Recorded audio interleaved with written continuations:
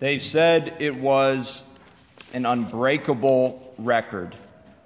For 57 years, no ball player had been able to approach Ty Cobb's all-time hit record of 4,191. Until one September evening in 1985, when the player-manager of the Cincinnati Reds, Pete Rose, broke the unbreakable record. Yet after the fanfare of his great accomplishment, the crowning achievement of his career, as that began to die down, Rose experienced something wholly unexpected.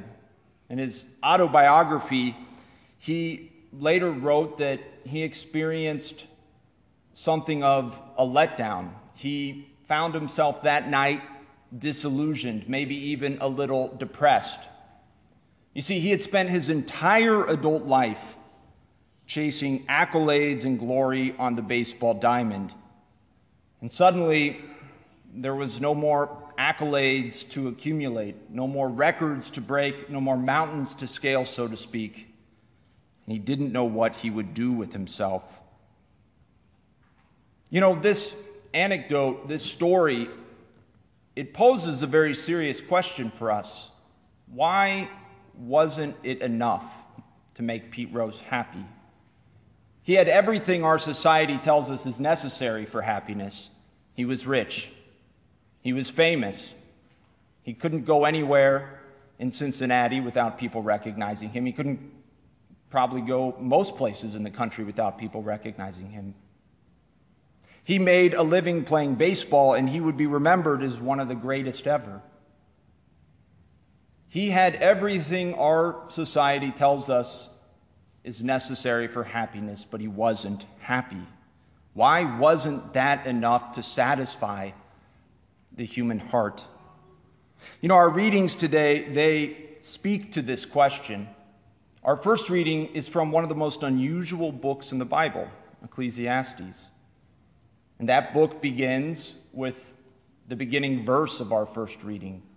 Vanity of vanities, all things are vanity. What does that mean? Well, I think for those of us who speak modern English, this line can be a little confusing because when we use vanity today, we typically use it for someone who is, say, full of themselves, has a really big ego. You know, think of the guy at the gym who spends as much time checking himself out in the mirror as he does working out. We would say he's vain. That's not really what Koheleth, what the book of Ecclesiastes is getting at. It's not saying that all things are full of themselves. We also use vain to speak of things that are empty, futile, hollow, or worthless. So, for instance, like if I were to lose my wallet, and I look for my wallet, but I can't find it. You know, I might say, I searched in vain for my wallet. I searched, but I couldn't find it. The search was useless. It's kind of an archaic way of speaking, but people would know what you mean. But even this, I think, misses the mark as to what Ecclesiastes is trying to communicate with this verse. The Hebrew word that we translate as vanity is hebel. It literally means vapor, mist, breath. So what is Ecclesiastes saying when they say, vanity of vanity, all things are vanity? Saying that the things of this world are passing, they're temporary. Good though they are, they come to an end.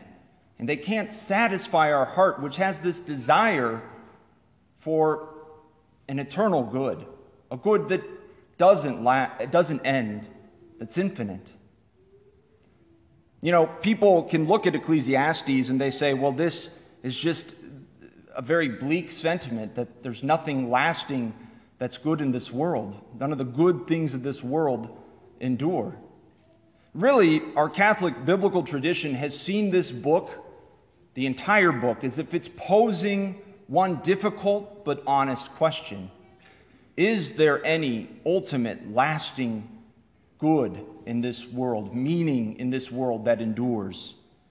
And if the book of Ecclesiastes asks this difficult and honest question, the rest of the Bible in general, and the Gospels in particular, provide the answer. And this dynamic, we see it at work in our gospel, this difficult question with the answer of the Gospels. We see the parable of the rich fool, right, who finds out that all this wealth that he worked so hard to accumulate, it's all vanity, it's vapor, mist. Why? Because that night his life is taken, and all that labor is for naught. He said, "I've finally arrived, now I can enjoy all this good stuff. I have comfort and security." But comfort and security didn't last very long for him. You know, the message of this gospel, like the message of Ecclesiastes, it isn't that earthly goods are bad. They're not. They're good. They're just not so good that they ought to be the ultimate purpose and goal of our life. You know, and this is ultimately why Pete Rose felt let down after breaking Ty Cobb's record. By his own words, he put baseball on a pedestal, as if it were the sole goal and purpose of life. Now, I don't mean to beat up on Pete Rose. I use his story because I think many of us can relate to it, and because it does illustrate this point of the gospel, that if we take anything in this life, any created good, and we put it on a pedestal, you know, whether it's a promotion, whether it's a number in our bank account, whether it's physical comfort or pleasure or security, or even human relationships, whatever it might be, if we put this on a pedestal and say, when I have this, I'm going to be happy. This is my ultimate goal and purpose in life. If we do that, then the day will come when we will find ourselves in the same place Pete Rose was on that September night in 1985, wondering why we aren't happy even though we've acquired whatever we were looking for. These readings, they do give us hope.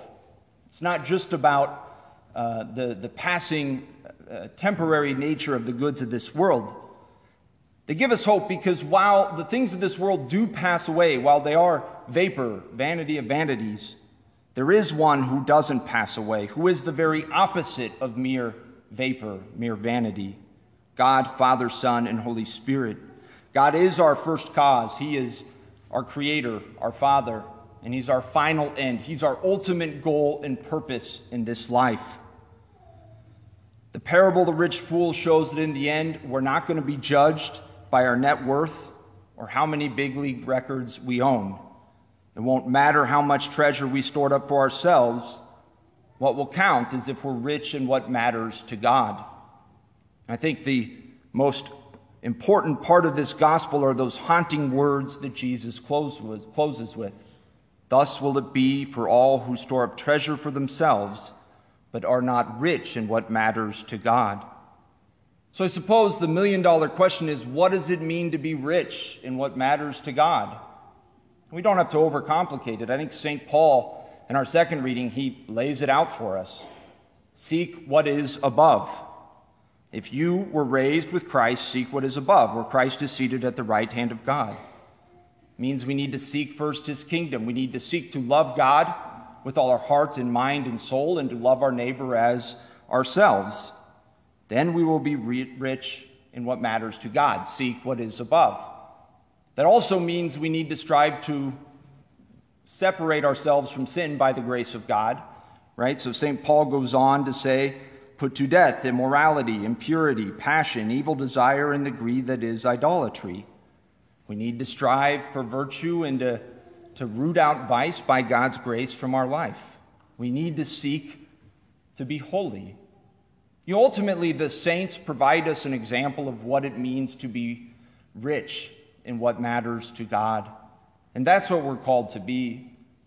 We're called to greatness, to glory, to a greatness and glory that is infinitely beyond anything this world can offer.